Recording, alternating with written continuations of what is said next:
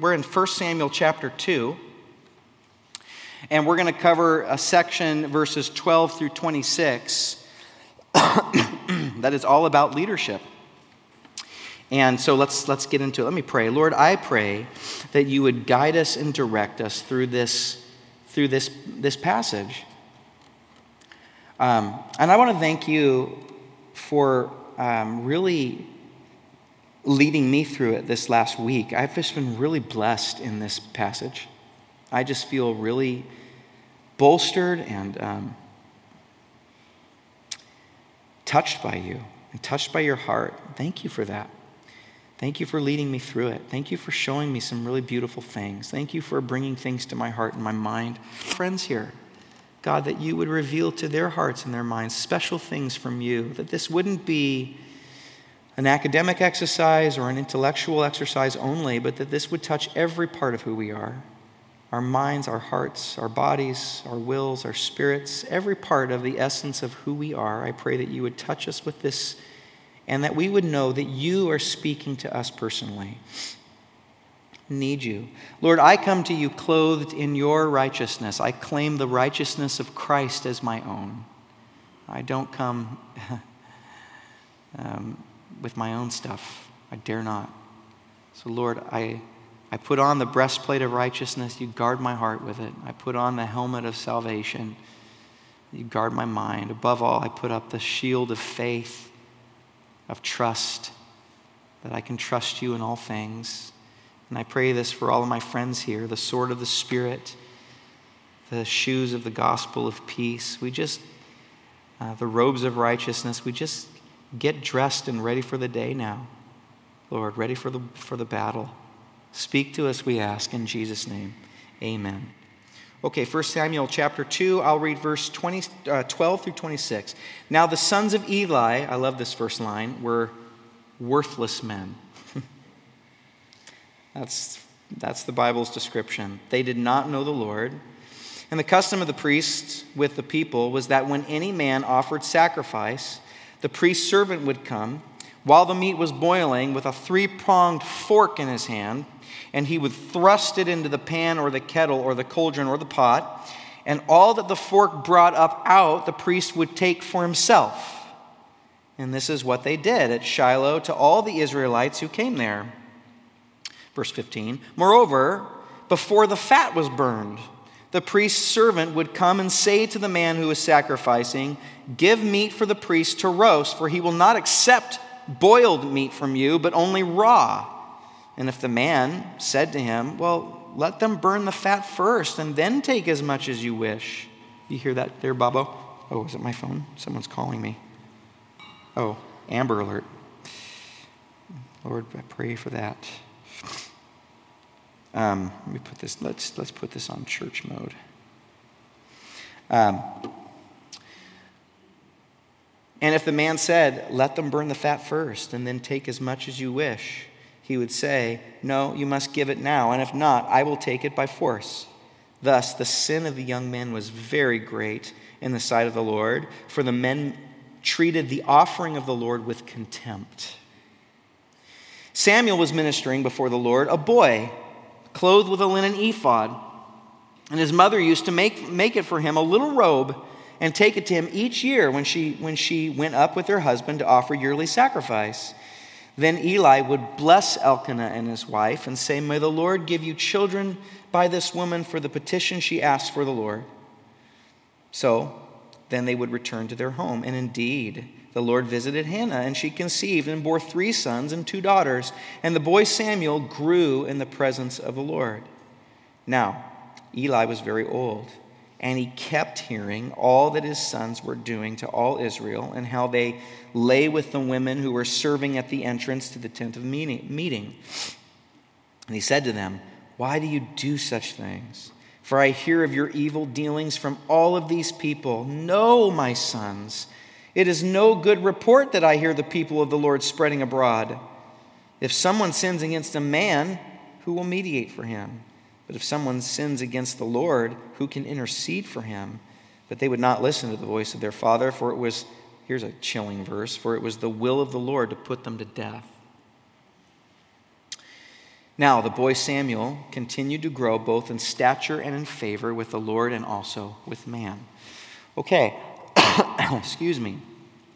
We've been going through the book of 1st and 2nd Samuel on Sunday mornings, and I'll just tell you up front, this today begins one of the more major motifs of the book, and that is the idea of leadership, and specifically today, the idea of corrupt leadership. Now, obviously, leadership's an important subject and a really touchy subject. It has a lot of things that go with it that make people very suspicious. But it's important for any group or society or organization or church. It's an extremely important thing to have in place.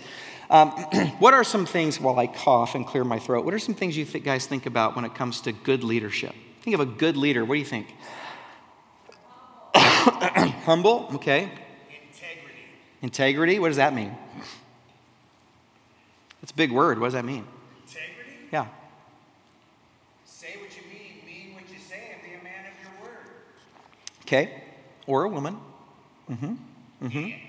Yeah. Integrity. So be on the inside who you are on the outside. That's good. Anybody else? Value people. Yeah, right. I think use your power to serve and help people rather than using your power to take, right? Yeah, absolutely. Anyone else?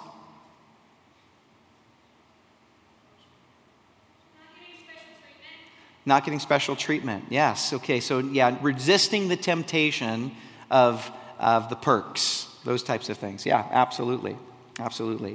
I knew a reluctant leader once that said, "I love the idea of leadership if it just wasn't for all the people." In other words, I can't handle it. You got to love the people. Absolutely. Well, although we have leadership in the West, in the modern culture, the idea here is you need to know in our culture is tied to great suspicion because of stories a lot like this, or what we're reading here. There have been too many stories, especially even recently, of corrupt leadership, especially corrupt leadership within the Christian church. And because of this, we're literally taught to suspect, to have an attitude of suspect when it comes to all authority because of the way we in the West view the history of leadership. In fact, truly, it's taught in our academia, in our academic institutions. Social history itself is seen to a certain extent in the modern West as the story or the unbroken chain of people in power, like Hophni and Phinehas here, taking advantage and manipulating people that they're leading for their own benefit. That's the way we're taught to look at history, really. That's the way, if you go to University of Washington's website, or if you go to even a higher institution, a really well-known institution's website, and go to their history department. I know because I just did this actually a few weeks ago. You will find that they will skip entire important swaths of history focusing on major turns or revolutions because of corruption that have happened up into the modern world. That is the main narrative that's being told, that basically, like a snake that regularly sheds its skin, leadership, when the scales tip to being so corrupt, it will shed itself through revolution. And when leadership structures begin to deprive the people they're leading from their most basic needs, like food or water or private property or psychological needs, like a certain sense of self and those types of things, according to the culture, at that point, the people will rise up and there will need to be a turn in leadership. So leadership is seen as a succession of corruption. And so built into our culture, because we view history that way, in the very milieu in which you and I breathe comes a suspicion of all authority and all leadership. We've learned to suspect people in charge and people with power. We've learned to be critical and untrusting. And this might not be something, this is what sociologists call the social imaginary. What that means is it's not a worldview, it's not something that you can actually articulate, but it's something that you know is true and you'll defend it. It's something that just is you're like a fish in water. Does a fish know that there's water? I don't know. That's just what they're in. It's what they're swimming in. We're swimming in ideas here in the West. And one of those ideas that catch us without us even knowing it, without us even understanding it, ideas that we take as givens without even learning to question them, is we look sideways at leadership. It's this weird, interesting thing. It's important and yet it's suspect at the same time. Excuse me. I'm so sorry in advance for all the clearing of my throat that I'm going to be doing. What's that? Yeah, I would love some water. That'd be awesome. Thank you. Well, what is God's attitude about corruption and leadership? We're going to learn it here. What are some similarities that he sees and that our culture sees? Where does corruption come from? How does God purge it out? Samuel starts the narrative in an extremely corrupt time in the nation of Israel. Well, this passage deals with all of that, and to help my brain stay focused, I've divided it into 3 points. One, we're going to learn in this passage that God sees and cares about corruption. That's really important for us to know as Christians. God sees it and he cares about it. It's in fact, I think more than what we will know. That's really an embarrassing understatement. Secondly, God goes deeper than what the culture gives. He gives us a deeper look at where corruption comes from. The Bible gives a much more nuanced, complex, deeper view and really scarier view. Thank you so much. Scarier view of where corruption comes from. That's our second point. We'll get into that. And thirdly, this passage is going to show how he overthrows corruption in Samuel's culture, what he's doing there, and then ultimately how he will throw off corruption once and for all. Isn't that good news? Someday, there will be no evil. There will be no corruption. We are heading towards a time where a perfect ruler, Jesus, will rule and will come. That's what we as Christians hope for. It's what gets us out of bed in the morning. We're going to get into the nuts and bolts in that and see how that works. First of all, I want you to know God cares, God sees about corruption, and God sees corruption, and he's going to do something about it. Let's look at the corruption that's going on here, because at first glance, it may not seem like quite a big deal. Let's pick it up in verse 12. Now the sons of Eli were worthless men, and they did not know the Lord. So here we go. The custom of the priests with the people, in other words, this was the culture, was that when any man offered sacrifice, the priest's servant would come while the meat was boiling with a 3-pronged fork in his hand, and he would thrust it into the pan or the kettle or the cauldron or the pot, and that the fork brought up, whatever the fork brought up, the priest would take for himself. This is what they did in Shiloh to all the Israelites who came there. Moreover, before the fat was burned, the priest's servants would come and say to the man who was sacrificing, "Give meat for the priest to roast, for he will not accept boiled meat from you, but only raw." And if the man said to him, "Well, let them burn the fat first and then take as much as you want, because that's the fat belonged to the Lord," as we're going to see, he would say, "No, you must give it now, and if not, I'm going to take it by force." Thus the sin of the young men was very great in the sight of the Lord, for the men treated the offering of the Lord with contempt. And then skip over to verse 22, and you'll see a deeper level here. Now Eli was very old, and he kept hearing. Okay, in other words, this is now becoming common knowledge. That's how brazen this is. He kept hearing all that his sons were doing to Israel, and how they lay with the women who were serving at the entrance of the tent, at the entrance in the tent of meeting. This is eerily current in our culture right now. If you're following any of the mega church scandals that are going on currently, it's like right out of 1 Samuel. So the first thing that we're going to deal with here is what the text calls contempt for the offering of the Lord. Why was this such a big deal? They were taking more than what was allotted to them. And at the surface, this was the priest robbing God and the people by taking most of the offering that they were bringing for themselves. They were thinking primarily only about themselves and not about God or others. And here's, you need to understand why this is a big deal. The entire plot, and I mean this emphatically, the entire plot of the Old Testament could be summed up with the question, how can people infected with sin that is a proclivity to do what is selfish and wrong towards God and others, how can that kind of a people, that's the children of Israel, right? If you remember they're wandering through the wilderness, if you're remembering all that they're going through, if you've come through the book of Judges, if you go back and read the crazy things that Israel's doing in the book of Judges, all throughout this, from Exodus forward, the plot is, how can a people like that dwell with a holy God? That is if you want to know the plot of the Old Testament, and really the Bible, but the Old Testament in one sentence is God making a way for these people to dwell with him again. That is what it's about.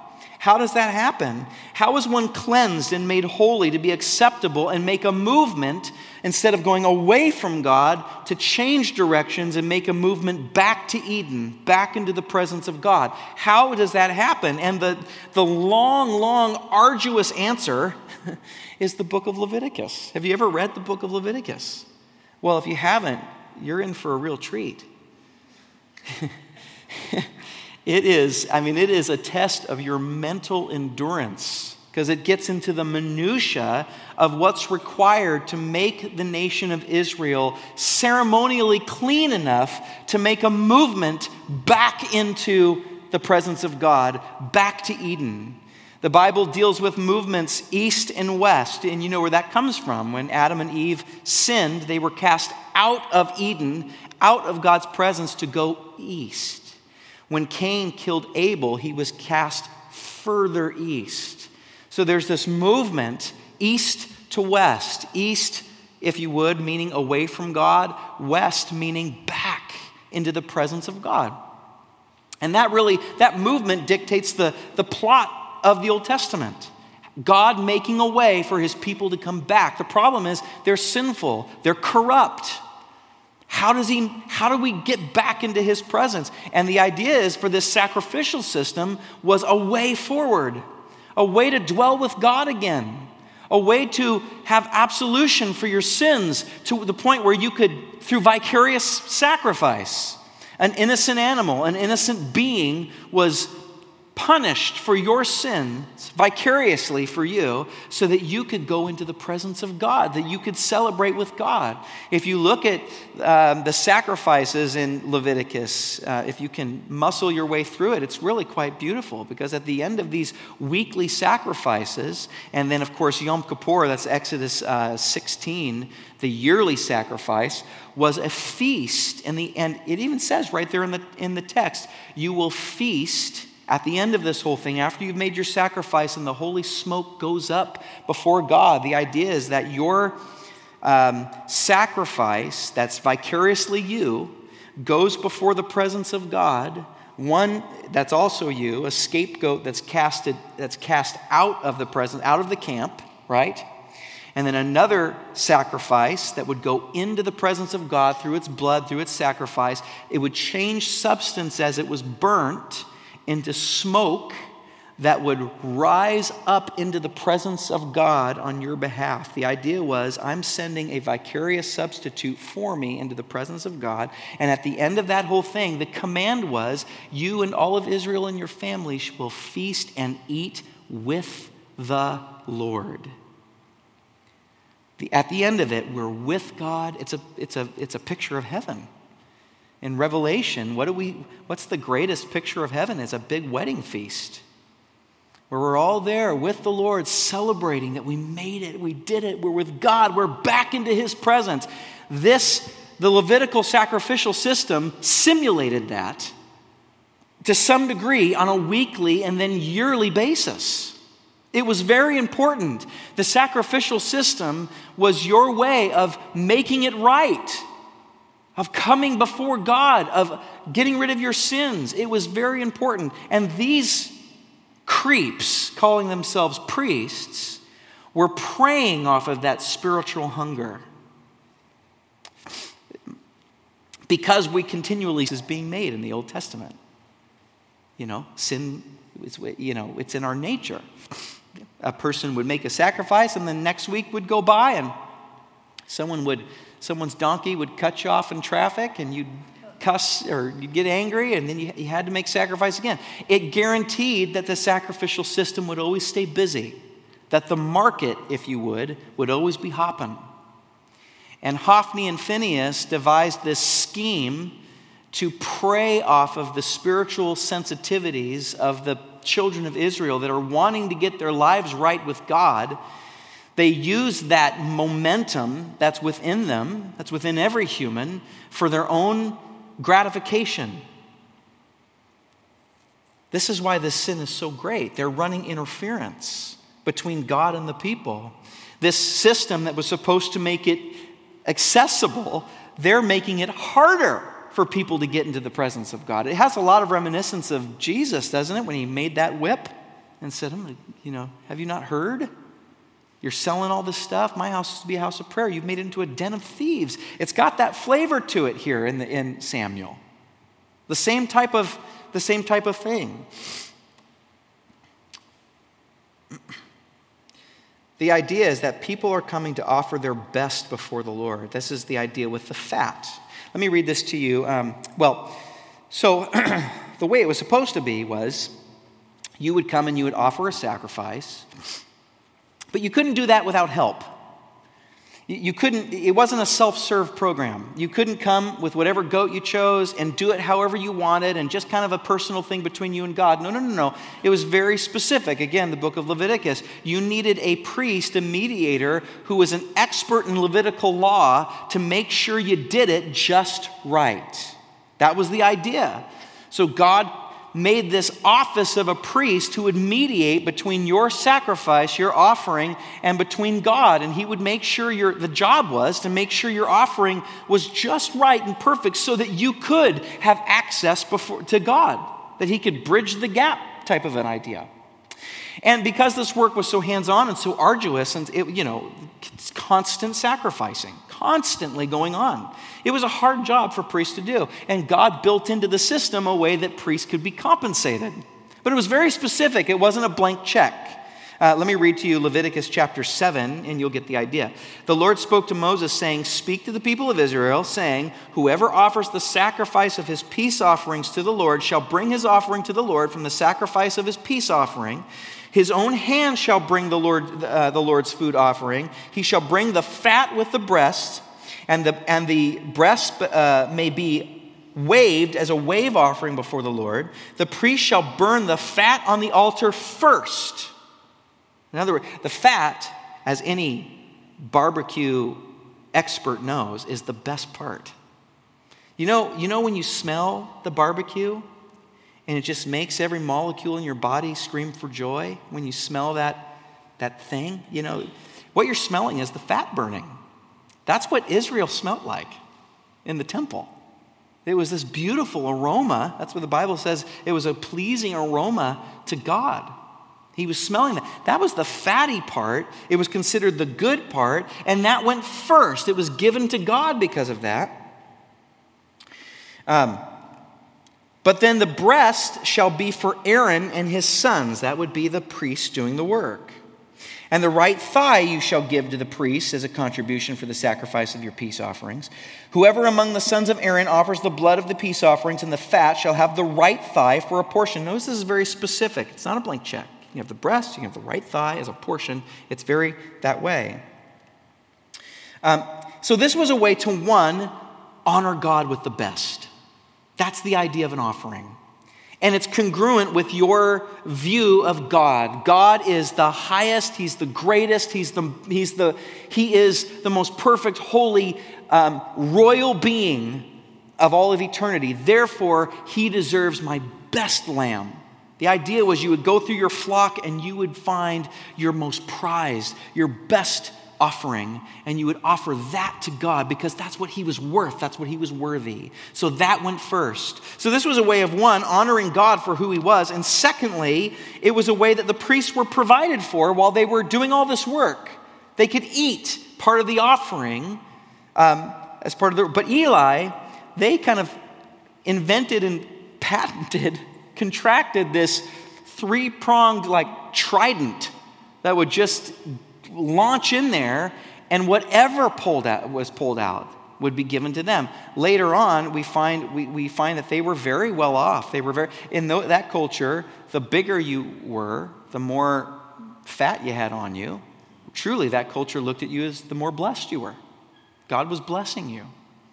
So it contributed to this idea of God's blessing of social standing, and yet they're stealing from God. Not only that, but they demanded the fat as well. As we just read in Leviticus and other places, a lot of other places, it's clear that the fat belonged to God. But again, people would come saying, I want to give my best to God. And they would say, no, it's actually about me. The best goes to me.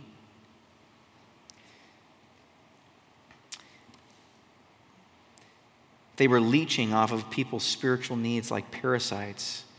Their attitude as leaders was to use their power and their influence, like we talked about, to get from people rather than to give to people. And this comes through all the more when you consider that they were also using women that were there to serve. You know, there's no indication in the text that this is consensual. In fact, we can find in Exodus and Leviticus that women would go and serve in the temple, serve in the tabernacle, just as their service to God. And yet Hophni and Phinehas were taking advantage of their desire to serve God. Now, this behavior was so rampant, did you notice, that it became commonplace? Verse 22, that Eli was old and he kept hearing all that his sons were doing. In other words, this is chronic. This has now become cultural. It's what's going on. And he says all the people are spreading this abroad. In other words, Hophni and Phinehas are no longer trying to keep this a secret. They just don't care. They just don't care. This kind of corruption from leaders, I want you to know, is a big theme in the Bible, to say the least. To say that it's almost, I struggled over how to say, instead of just saying, God cares. And that just it doesn't even, when you look at the biblical data, it is much, much more than as I hope I can show you. But let me just give you a few starters here. Jeremiah 21:11-12. This is God saying, and to the house of the king of Judah, hear the word of the Lord, O house of David. Thus says the Lord, execute justice in the morning and deliver from the hand of the oppressor him who has been robbed. Let me give you another one. I could go on and on and on. There's so many verses in the Old Testament, you guys. In fact, I actually, a few years ago, I decided to read through the Old Testament looking for verses that had to do with God caring about injustice, the poor, the oppressed. And I didn't count, but I noted, I think I could not turn the page more than twice without getting to some verse about God caring about what scholars call the vulnerable quartet. You know who those are in the Old Testament? The vulnerable quartet are the widows, the orphans, the immigrant, and the poor. Those are who is on God's heart. The widow, the orphan, the immigrant, and the poor. It's over and over and over and over again. This is Jeremiah 22. It says, thus says the Lord, do justice and righteousness. That's tzedakah mishpat in the Hebrew, which are two words that almost always go together. They're a pair of words that form one word. Tzedakah mishpat, it's the Bible's version of justice. It's righteousness and justice, and deliver from the hand of the oppressor. If you get into, Ezekiel tells us that tzedakah mishpat is doing good to others, being generous at great cost to yourself. That's what it means. So I've used this analogy before, but it works. You have one sandwich, and there's someone that's hungry and you're hungry, but there's one sandwich.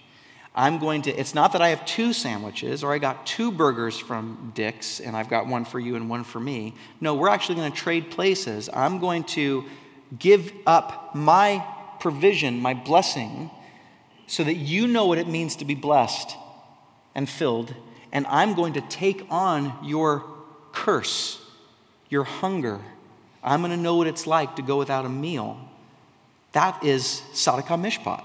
I'm going to give it cost to myself, and that's a big difference between social justice and the Bible's justice. It's not, when we think of justice in our culture, we think of equity, fairness, evensies. You should get the same amount as I get. You should get paid the same amount as I pay. And there's truth to that. But the Bible would go even further. It's not evensies. It's actually, I'm going to take on poverty so that you can have wealth, so that you can have riches. That's the whole idea. So look what he says. This is what I want my leaders to do. He says, do justice and righteousness, tzedakah mishpat, deliver from the hand of the oppressor, him who has been robbed. Notice that he do justice and righteousness, go to church, pray, lift your hands, eat the snacks, fellowship, go to home group. None of that. Look at this. Do justice and righteousness, deliver from the hand of the oppressor, him who has been robbed. In other words, care about that. And do something about it. Do no wrong or violence to the resident alien, that'd be the immigrant, or the fatherless, or the widow, nor shed innocent blood in this place. For if you will indeed obey this word, and then there shall enter the gates of this house kings who will sit on the throne of David, riding in chariots and horses, they and their servants and their people. But if you will not obey these words, I swear by myself, declares the Lord, that this house will become a desolation. Isaiah is another one. Isaiah opens up with this polemic against Israelite society. He says, when you spread your hands, this is God speaking through Isaiah, when you spread your hands, that's the idea is this, right? I will hide my eyes from you, even though you make many prayers, I will not listen, God is saying. Why? Here's what he tells you to do. He says, wash your hands, make yourself clean, remove the evil of your deeds from before my eyes, cease to do evil, and learn to do good. What is good? What does that word mean? It's a big word. It's a packed word. He tells you, what is good to God? If you keep reading, seek justice, correct oppression, bring justice to the fatherless, and plead the case of the widow. That's what God's got in mind here. And I could go, if I had time, I could go on and on and on. This is the major cry of God's heart, that his people would be taken care of in his name, the quartet of the vulnerable, the widows, the orphans, the fatherless, the immigrants, the poor. And God's heart is to draw such people closer to him, not to use them to keep people for our own gains, or to use people for our own gains. It is antithetical to who God is. And that's not even deep enough. Let me go into my second point, the deeper reason for corruption that this gives us. Now, simply saying that God sees and cares about injustice does not even scratch the surface. There's so much more. In the West, we tend to judge if a leader is good or bad based primarily on the things a leader does or does not do. Primarily, for the most part. What kind of systems do they put in place? What kind of tax system do they have? What are their policies that they're going to enact? What do they stand for, and what benefits are they going to be able to put in place? What party are they a part of? In the West, though, for the most part, a leader's spiritual beliefs don't really factor into that equation, really. A person's relationship with God is a private business and really has no bearing on how you're going to lead in the West.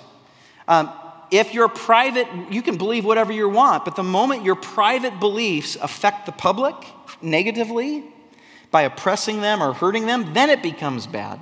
But if you keep it to yourself, whatever you want to believe, whatever your position is with God. Now, I need to tell you, this is a very new concept. The way we think in this culture is very new.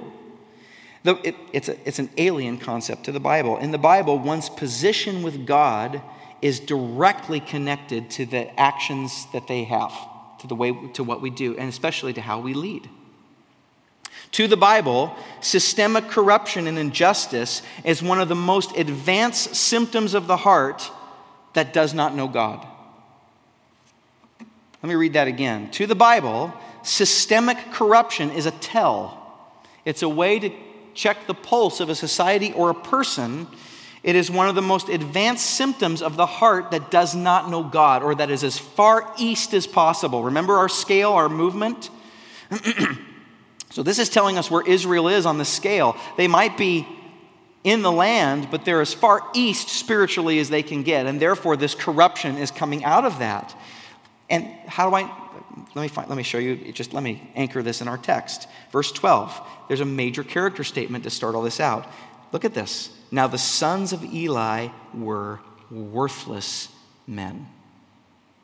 That's a character statement. The sons of Eli were worthless men, period. This is God giving us an insight into how he looks at these guys' hearts. They're worthless. They're good for nothing. They're of no use to his kingdom anymore. Why? It keeps going. Because they did not know the Lord. That's why. They were worthless as leaders and as people because they did not know the Lord. This is a major character statement. In other words, the reason for their corrupt leadership, the reason for their bad policies, the reason for the bad things that they do was that they were positionally as far away from God as possible, and everything flows out of that. That's one thing that we miss here in the West when it comes to leadership structures. We focus on, well, if you just would have done this better, if this policy would have been better, if you would have enacted this better, oh, you did this and this hurt people, and oh, that's true. But the Bible will go further. The Bible will say, yeah, but why? But why? To the degree that we are, wherever we're at on that scale, west or east, to that degree, we end up being either more corrupt or less corrupt. Hophni and Phinehas were simply, Hophni and Phinehas were simply living an ethic consistent with their own heart's belief system. They were just living honestly from where they were. Why did they treat the offering of the Lord with contempt? Because they regarded the Lord with contempt. So it just flowed. It was congruent. Why did they take from the people rather than give? Because if there is no God, then the only point of life is whatever you want it to be. We're not anchored, our ethics cannot be anchored to anything solid or transcultural. They're unanchored to anything. This is just logical. Even Friedrich Nietzsche understood this. In his, probably the most famous passage in the third book of The Joyful Wisdom, have you heard the madman passage? Let me read it to you. This is Nietzsche just playing this out, and I'll explain it to you afterwards. He tells this story. The madman, he says, "Have you not heard of that madman who lit a lantern in the bright morning hours, ran in the marketplace and cried incessantly, 'I seek God! I seek God!' As many of those who did not believe in God were standing around just then, and he provoked much laughter. 'Has he got lost?' Them talking about God, they're mocking. 'Has he gotten lost?' asked one. 'Did he lose his way like a child?' asked another. 'Or is he hiding? Is he afraid of us? Has he gone on a voyage? Has he immigrated?' They all yelled and laughed and jeered at this madman. The madman jumped into their midst and pierced them with his eyes. 'Whither is God?' he cried. 'I will tell you. We have killed him, you and I. All of us are his murderers. How did we do this? How could we drink up the sea? Who gave us the sponge to wipe away the entire horizon? What were we doing when we unchained the earth from its sun?'" Stick with that phrase. Put it in your mind. What were we doing when we unchained the earth from its sun? Whither is it moving now? Whither are we moving? Away from all suns? Are we not plunging continually backward, sideward, forward in all directions? Is there still any up or down? Are we not straying as through an infinite nothing? Do we not feel the breath of empty space? Do we hear nothing as of yet of the noise of the grave diggers who are burying God? Do we smell nothing as yet of the divine decomposition? Gods too decompose, he says. God is dead. That's the famous phrase that we remember it for. God is dead, God remains dead, and we have killed him. Now, the most famous part of that is the phrase, God is dead. And throughout history, people have used it basically to say this is Nietzsche's claim that we don't have any use for God anymore. And it certainly is, in and of itself, just kind of a matter-of-fact way of saying the idea of God is dead, he's not useful anymore, but it's much more than that. This is basically to criticize the Enlightenment movement. In the Enlightenment movement, the Enlightenment philosophers made it very popular that God is implausible and unnecessary, and yet society continued to live with a godlike Christian Judeo ethic. And this is Nietzsche's criticism against that. He's saying, be honest, Enlightenment philosophers. If God is dead, then we've unchained the earth from the sun. We have no right to say to anybody, you should live like this or you should live like that. Nietzsche's biggest propagation was not just that there is no God, but that there should be nothing metaphysical altogether. In other words, Enlightenment philosophers didn't have the courage to live out what they were saying, according to Nietzsche. And he's pointing out the logical ramifications of what they're saying, that we've unchained the earth from the sun. In other words, why is Western society or modern society still living as though we're connected to anything metaphysical? If God is dead, then we have no basis in which to govern. To dispense with God is to destroy the very foundation on which the whole earth and metaphysics and morality is even constructed. There is no ethic that we can put on. It's make it up for yourself. Everyone's a law for themselves. This was a challenge to the post-Enlightenment era. Hey, if God is dead, then stop telling people that they should. Stop talking about the family. Stop talking about do's and do nots and all of those things.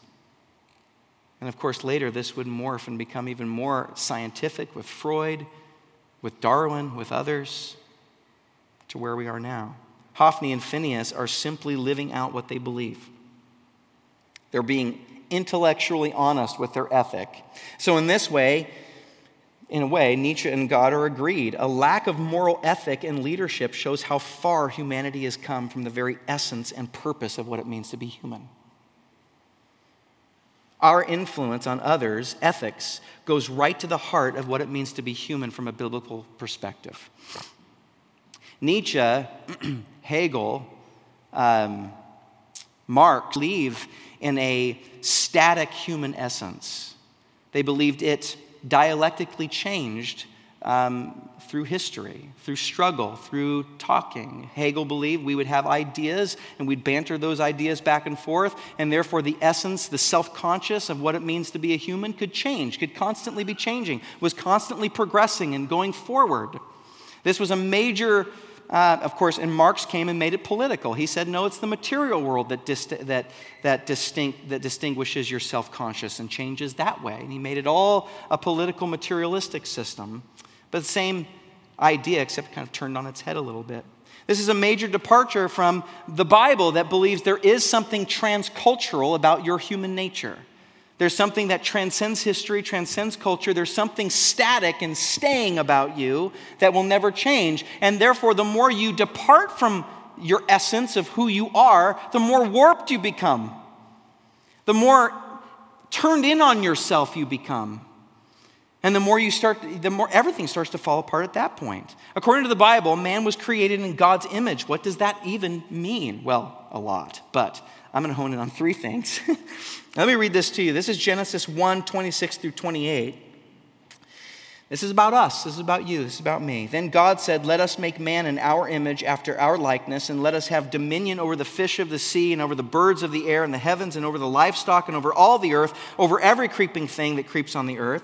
So God made man in his own image. In the image of God he created him. Male and female he created them.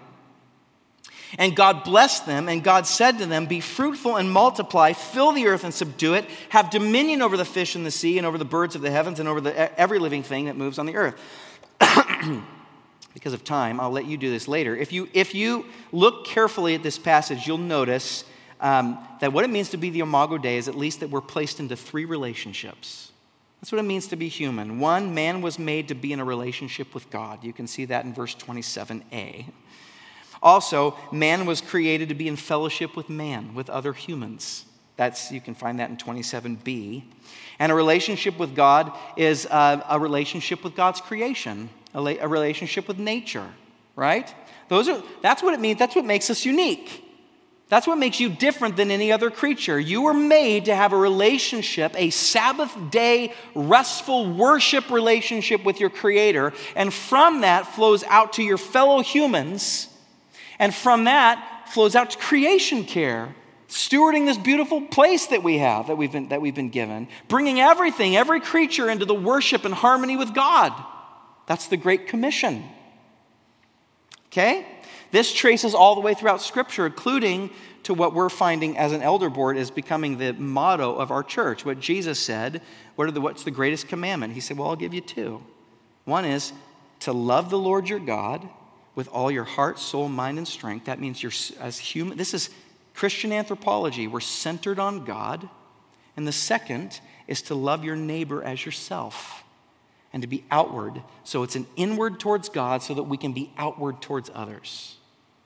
Calvary Wallingford, something like that. If you can think of a motto or a sentence that we can put on our website about that idea, we've been bantering it forth for a month or so, let us know. But that's the idea. We want to come here as a church. We want to make our movement west on Sundays and throughout the week with the help of each other.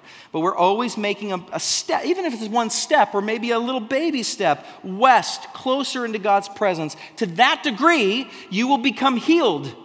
Your sins will be forgiven. You'll become healed with yourself. Psychologically, there'll be healing. Between you and God, of course, and then with your neighbors, with society, with your workplace, with your families, with everywhere that you go. This will begin to spill out everywhere. That's the idea. It's what it means to be human. So to be human, according to the Bible, is to be directed toward God. Man is a creature who owes his existence to God, is completely dependent on God, and is primarily responsible to God. This is man's first and most important relationship. The other two relationships flow out of this one. This is basic to Christian. Augustine famously said, "Thou hast made us for thyself." This is in his Confessions. "And our hearts are restless until they find their rest in you." John Calvin, "All men are born to live to the end that they may know God." G.C. Berkouwer, "Scripture is concerned with man in his relationship to God, in which he can never be seen as a man in himself, or a man apart from God." In other words, the moment we move away from God is the moment we lose our humanity.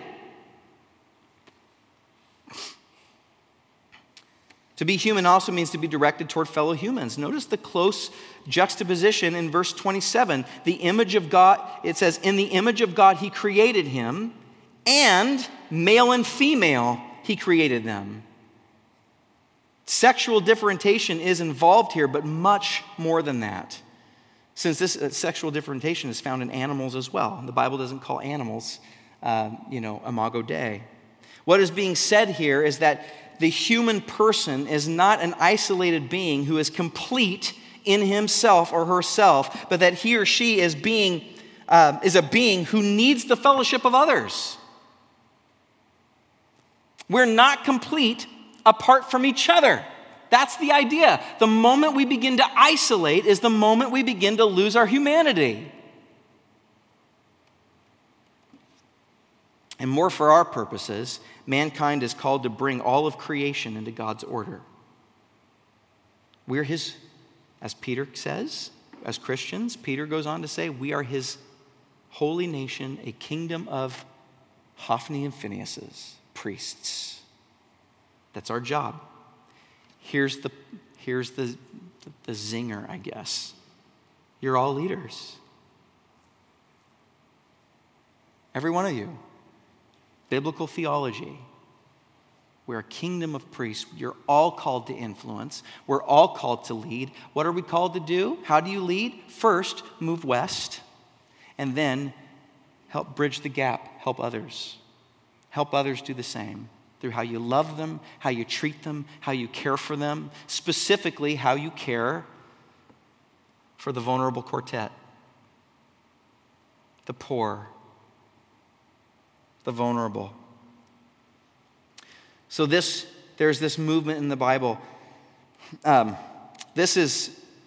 Let me read this to you, because I just thought it just jumped off the page and smacked me around a little bit.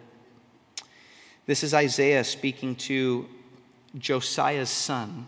Josiah was a great king who had a son who was not a great king. And this is Isaiah's message to the not-so-great king. He says this, "Do you think you're a king because you live in cedar?" And he goes, "Did not your father eat and drink and do justice and righteousness?" In other words, your father was a good king, not because he lived in cedar, but because he did, there's our word, tzedakah mishpat. He gave it great cost to himself. Then it was well with him. He judged, talking about his dad, he judged the cause of the poor and the needy. That's what made him a king. Then it was well. Look at, is this not what it means to know me? That ripped my face off.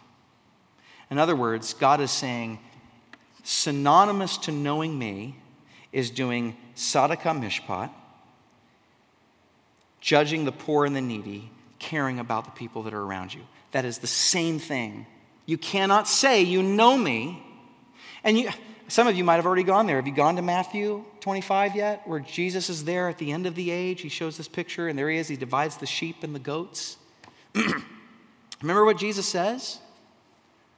How he decides who knows him? He says, "Depart from me, you workers of iniquity, for you do not know me." And he said, "Because when I was poor, you didn't help me. Or when I was thirsty, you didn't give me anything to drink. When I was hungry, you didn't give me anything to eat. When I was in prison, you didn't come and visit me. When I was naked, you didn't give me any clothes. That's how you know me. You care about these things." And they said, "Lord, we don't remember that." He said, "Well, I'll tell you the truth. If you've not done it to the least of these, my brethren, you have not done it to me. Is this not to know me?" It's not what it means to know me. I'm not promoting some works-based salvation. I'm saying, like James will tell you, your faith will work. The more west that you're here, the more certain things you're going to become healed within yourself, and you're going to fulfill what it means to be human. To love the Lord your God with all your heart, mind, soul, and strength. You will love your neighbor as yourself.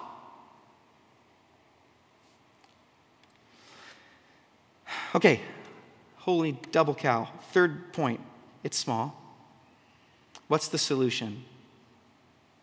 How does God weed out corruption when we're all corrupt? If you figured that out by now, we're all to a degree corrupt. In our text here, two things happen. For one thing, did you notice that the text keeps moving back and forth? There's a scene and then pan to the other scene. There's the evil of Hophni and Phinehas, and it describes that, and then it goes to the boy Samuel growing up in the temple. Then it goes back to Hophni and Phinehas, and they're doing all these corrupt, nasty things, and then goes, but the boy Samuel was growing and learning in the Lord. Did you notice that? That's a literary device, a literary function that's made to get you to think that underneath all of this corruption and nastiness, God's doing something. He's bringing up this boy. And think of this, by the way. In the middle of corruption, somehow Samuel was kept pure. You moms, it sounds so great when we think of Hannah. I dedicate Samuel to the Lord, and we think, "Oh, Lord, I dedicate my child to you." And that's true. But can you imagine? The rumors of Eli's house are widespread. Hannah, I think, probably knew what was going on there. She took her kid to a corrupt church and said, "I'm trusting God with this kid, even though you all are messed up." Right? And there's all this corruption going on, and yet God is shielding Samuel. He's bringing him up, and through Samuel, And, oh, by the way, and God, his mom gives him this robe. I just got to say this because I think a lot of you, if I'm going to nerd out on robe for a second because I know a lot of you have nerd in you. This actually is way more, this robe that she made for him every year is way more significant than we might think at first blush. The robe in the ancient world is a sign of leadership, a sign of authority, and it becomes a major theme in the book of 1st and 2nd Samuel. It's a literary thing. It's the way the author is going to get you to think of a theme. So let me give you a few examples. Saul, the first king of Israel, will tear Samuel's adult robe. Remember that? Samuel will turn away from him. Saul will say, "Don't go." And as Samuel leaves, his robe tears, and Samuel whips around and says, "The Lord is tearing the kingdom away from you, tearing leadership away from you." I can't wait to get to that episode. It's a fun one. Jonathan will lay down his leadership to David by surrendering his princely robe to David. That's in chapter 18. David, remember David? Saul's looking for David. He goes into a cave to relieve himself. He's going to the bathroom. David sneaks up and he cuts off a corner of Saul's what? Robe. He later regrets it and feels bad about it, but it means the kingdom, the leadership, the corruption is being taken from you and given to somebody else. And at the end of 1 Samuel, when Saul consults a medium to talk to the dead Samuel, remember that weird story? We'll get into all that when we get there. How does the medium, this necromancer, she's looking into the spirit world and she sees a man. And the way that Saul knows it's Samuel in the spiritual realm is because she sees a man wearing a robe. The point is that the robe is a literary device to signify that God is raising up a leader in Samuel, even in the midst of this corrupt environment. But secondly, look at these chilling words in verse 25. It was the will of the Lord to put them to death. That's another way that God in this situation is going to weed out the corruption. He's going to kill him. He's going to kill him. In this story, God is going to kill these unrepentant priests. If we were to keep reading, we would read that God sends a man of God. If we were to keep going, and I encourage you to do it, we're not going to cover it next week, but if you keep reading, you'll see that God sends a man of God to warn Eli and say, "Hey, he's getting to the end of his patience here, man. You got to rebuke your sons like more than what you've done." And it's very clear that God holds Eli culpable for his son's rebellion. He gives them chance after chance, and yet they still don't repent. As in the classic case, I don't know if you thought of the hardening of Pharaoh's heart. Very similar. So is this instance where persistence in sin over time results in the inability to do otherwise.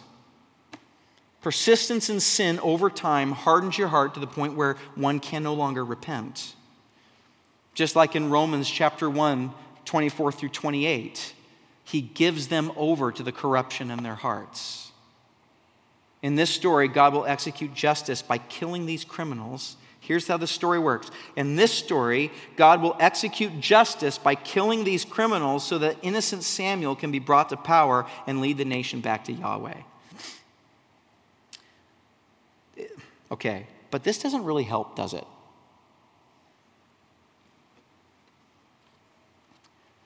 Because all you have to do is keep reading. And if you keep reading far enough in the Bible, you will find that another corrupt leader will raise up in their place. And if you keep reading farther, you'll keep reading more corrupt leaders, even more corrupt than the guy before, will rise up in their place. The problem with an external fix like that is that corruption, as we've talked about, it resides in your heart. It resides in the human spirit. When we fell from God, we incurred this corruption throughout.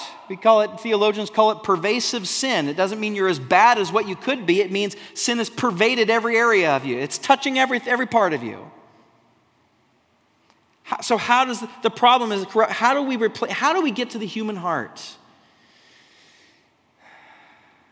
Well, there's a line in here. I don't know if you caught it. There's a line in here that is copy and pasted into one of the gospel writers' narrative of the Jesus event. Did you guys catch that? Verse 26. Now the boy Samuel, listen, continued to grow both in stature and in favor with the Lord and also with man. Luke basically copy and paste that line to describe 12-year-old Jesus. Let me read it to you. Luke 2:52 says, and Jesus, here it is, increased in wisdom and stature in favor with God and with man. What's happening here? This is almost a copy and paste line. Luke is saying, when you think about Jesus as a 12-year-old, the story that I'm telling you of Jesus as a 12-year-old, I wanted to spark your memory of Samuel being raised under a corrupt system, but God is raising up this leader. Both Jesus and Samuel were born in very corrupt times of Israel. Both were seen growing up under the leadership of Israel, and yet somehow miraculously were not corrupted by them. In the Jesus story, you see 12-year-old Jesus talking with the teachers and the scribes, the corrupt Pharisees, and all of those people in the temple. He's talking with them and asking them questions, and yet he's unscathed. God's protecting him. Samuel was born to a woman who couldn't have children. Jesus was born to a woman who really shouldn't have had children. She was a teenager, not married.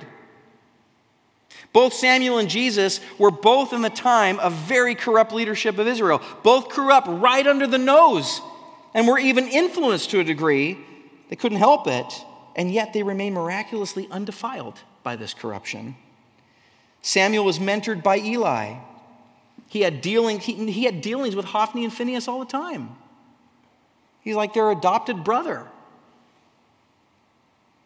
See, Luke is pointing us to the Samuel story to indicate that Jesus, like Samuel, there's about to be another regime change, but a regime change of the heart, not just the externals. How can you cleanse a corrupted heart? Well, there's a big difference in the Samuel story and the Jesus story. In the Samuel story, listen, it is the will of God, verse 25. It is the will of God to kill the corrupt leaders so a better leadership system in Samuel can be put in place. But in the Christ event, it is the will of God to kill the innocent one for the corrupt people. Let me read it to you this way. Isaiah 53 says it the best. You ready for this? Isaiah 53, prophesying of the Messiah. Yet it was the will of the Lord to crush him. He has put him to grief. When his soul makes an offering for guilt, he shall see his offspring. He shall prolong his days. He will of the Lord prosper in his hand. Out of anguish of his soul, he shall see and be satisfied. By his knowledge shall the righteous one, my servant, make many to be counted righteous, and he will bear their iniquities. How do you change a wicked person's heart? Only through love. Only through dying for their punishment. And that's the idea. How are you cleansed from the corruption that's in your heart? By realizing that you're corrupt, first of all, and that somebody, instead of kill you like you deserved, it was the will of God for someone else to die in your place. Only that kind of sacrifice. Didn't somebody in the Bible put it this way? I think it was Jesus. The love of a friend. No greater love exists than he who would lay down his life for his friends. That is a kind of tzedakah mishpat, at giving it cost to yourself, that can cleanse a heart, that can cleanse a soul. That is every Christian's testimony. Do you not understand that? If you don't have a general testimony like that, you're not a Christian. The testimony is, I was corrupt, I was evil, I was wrong. And instead of getting the punishment that I deserve for my corruption, someone took it for me, this evil person that didn't deserve it. How can I reconcile to a God like that without being completely in love with him and laying everything? He's won us over. That is our testimony. You've been won over by Christ in your heart. Now, if you don't recognize first that you're corrupt, and you have an idea that, I'm a sinner, but God must have saw some good in me, and, I'm trying my best here and all. You have a middle-class spirit. You have a spirit that's basically saying, well, I'm not up here, but I'm not down there. I'm pretty good, and that's why I go to church and all of those types of things. And listen, I'm telling you, that will corrupt you more. The Lord, you need to see that you've moved east, that you deserve what Hophni and Phinehas got, but that someone took that for you. Only by doing that, only by coming to the table, only by realizing and letting that infect your heart, remembering what you deserve, that someone saved you, that will clean you. That'll clear you from pride. It'll clean you from looking down your nose at other people. It'll clean you from being judgmental with people that deal with things that you don't struggle with. All of those things that make us detestable to this world. We can't approach the world like that because we ourselves see. That's the only way to cleanse a heart. And that's the only way to go out from here, from the presence of God as leaders into this world and help others apply the same balm to their souls and to their hearts, to help them move west. That's what it means to be a good leader. This is Leadership 101, and we're going to get into it because the theme's going to get more and more complicated in people like Saul and David. Very, very more complicated.